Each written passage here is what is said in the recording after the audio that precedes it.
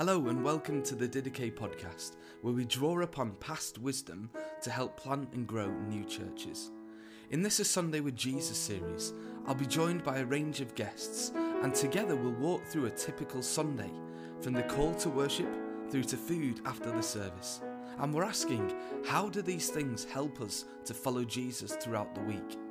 My hope is that we'll see our gathered worship of Jesus as the heart of our church life together and our discipleship to Jesus, not just because of what we're doing, but because of what God is doing in these gatherings. As James Smith wrote, worship is the arena in which God recalibrates our hearts, reforms our desires, and rehabituates our loves. Worship isn't just something we do, it's where God does something to us. Worship is the heart of discipleship, because it's the gym in which God retrains our hearts. Thanks to all those involved in these episodes, thanks to John Smith for the incredible intro music, and to you for listening. I hope this series helps enlarge your vision of Jesus and his church. Well, welcome to the Didache podcast. In this series called A Sunday with Jesus, we're asking why, as followers of Jesus, do we do what we do on Sundays? I'm here with Luke Ijaz, vicar of All Souls Cleveland Street in London, and today we're going to be discussing the Creed. What is a creed? The creed is, as someone at my theological college said, is what you get when you have hundreds of Christians reading the Bible hundreds of times and trying to summarize that in a few lines. It's a summary of what the Bible says and about what Christians believe, or rather who Christians believe in. It takes us back to the scriptures and serves as a roadmap to help us navigate the Bible well. Today we're going to be talking about the Apostles' Creed, and it begins, I believe in God the Father Almighty, creator of heaven and earth, and goes on. As Christians, we say this regularly, and hopefully this features in your Sunday with Jesus week by week. Luke, great to have you with us today to talk about the Creed. Why do we say the Creed in our gathered worship as followers of Jesus? And as you've mentioned, Sam, it most often Sunday by Sunday is the Apostles' Creed, isn't it? If it features at all, it's the Apostles' Creed. But we could have the Nicene Creed.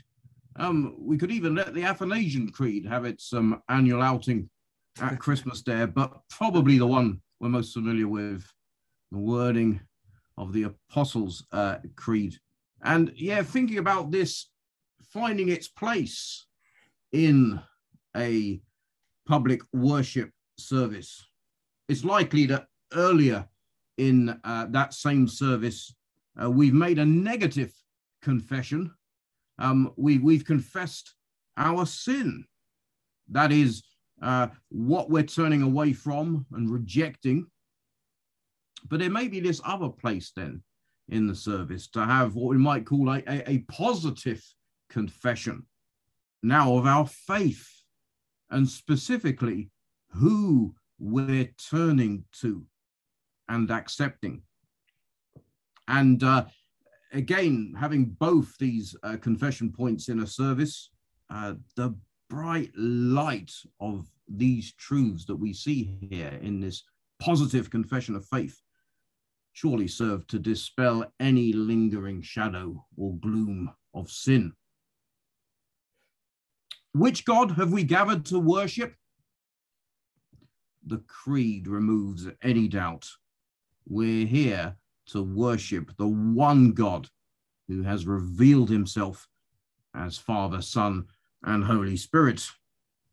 And it's a great reminder to us, if the rest of the liturgy hasn't already done that, it's a reminder to us that the gospel story we're rehearsing is in fact God's own story. He is the active agent, if you like. So the Creed, it's not simply what we believe, but more crucially, who we believe in.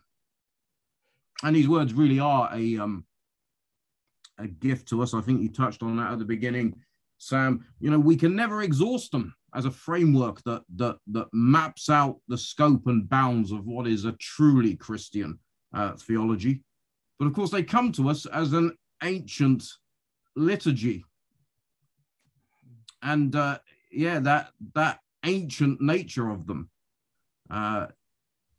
Ancient yet always timely.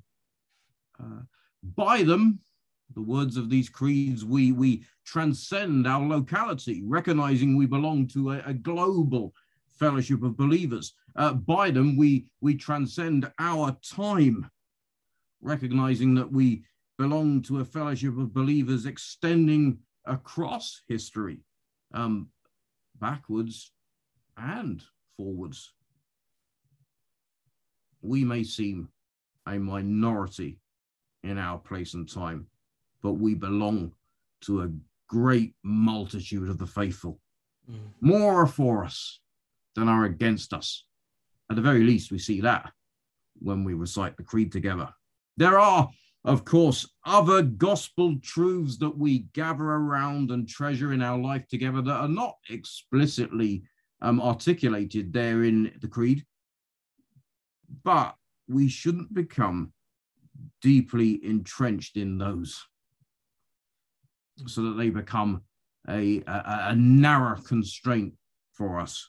The creed is the formulation that recalls us to, liberates us for him who is the true heart of the Christian faith, the one in whom our life and unity is found.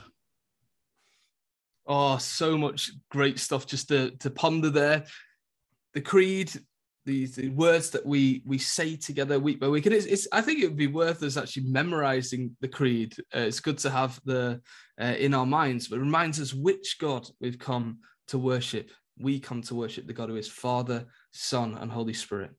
Now, I think with this episode, it's important to say that it's not an exposition of the creed, and we'd really encourage people actually to dig into the creed. Actually, Luke, would you give us a word on that, just in your engagement with the creed, and how might we engage with it outside of Sundays as well? Yeah, I think there's a lot to explore there, isn't there, in terms of, it's great within the course of a minute there to be able to say when we recite the creed, the scope of our Christian faith, isn't it? It maps it out for us in a way, and so there's so many avenues of exploration in there, and in some parts it's quite loaded, isn't it? There's huge boulders that are thrown in, and some of them should at least capture our imagination and set us off wanting to explore them further. And again, if we're going to have a fully grown, fully developed, healthy Christian faith that's not stunted or skewed, then not just reciting those words, but knowing who they're referring to, the persons of the Godhead, their work, how they've brought about salvation, what it means to be a part of the communion of the saints. None of these should be strange concepts to us, should they? Because these are life-giving realities that we are part of, and it's got that Christianese about it, and there is the need to learn Christianese, but again, not just as words that we recite, but concepts that have gripped us and taken hold of us, and indeed these persons, the Father, the Son, and the Holy Spirit, who have gripped us and taken hold of us and are leading our lives onwards. Amen to that. Yeah, exactly. And these truths about who God is and what he has done, that change our lives. We're not just all about information as Christians. We're about formation. We're about becoming like Jesus. And yeah, I've been doing some reading about the early church and some thinking about the early church recently. They had this, and you probably know all about this, Luke, the catechumenate, which was developed in the early church to kind of teach people who are exploring Jesus and who wanted to follow him, be his disciple. And I think at least at one stage on this kind of discipleship training course, these catechumens would be taught the creed and work through the creed together. So I like that. And I think it's maybe something that we could do as churches, teach through the creed, chat through the creed together, explore this God that we love and worship and what he's done for us. Luke, just what about this? Some people might say we don't need the creed. We've got the Bible. What might we say to that? I think it comes back to what you shared there at the beginning, Sam. Hundreds of theologians reading the Bible hundreds of times have generated the creed. So it's not the either or.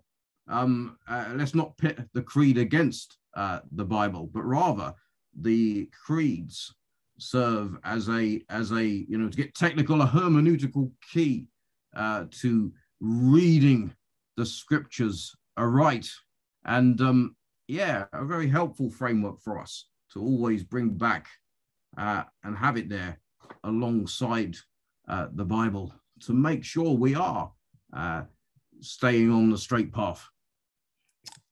Absolutely. And so if someone is saying something that contradicts the Apostles' Creed, we could say, well, they're no longer speaking Christianese. They're no longer speaking the truths of Scripture. That's really, really helpful. Luke, thank you so much. Really appreciate the time that you've given to this episode where we're thinking about the Creed in the context of a Sunday with Jesus. For those who've been listening, hope this has been helpful. Hope that this inspires you perhaps to learn the Creed, to meditate on its truths, and indeed to dig into the Scriptures and indeed the God that the Creed points us to. Thanks so much.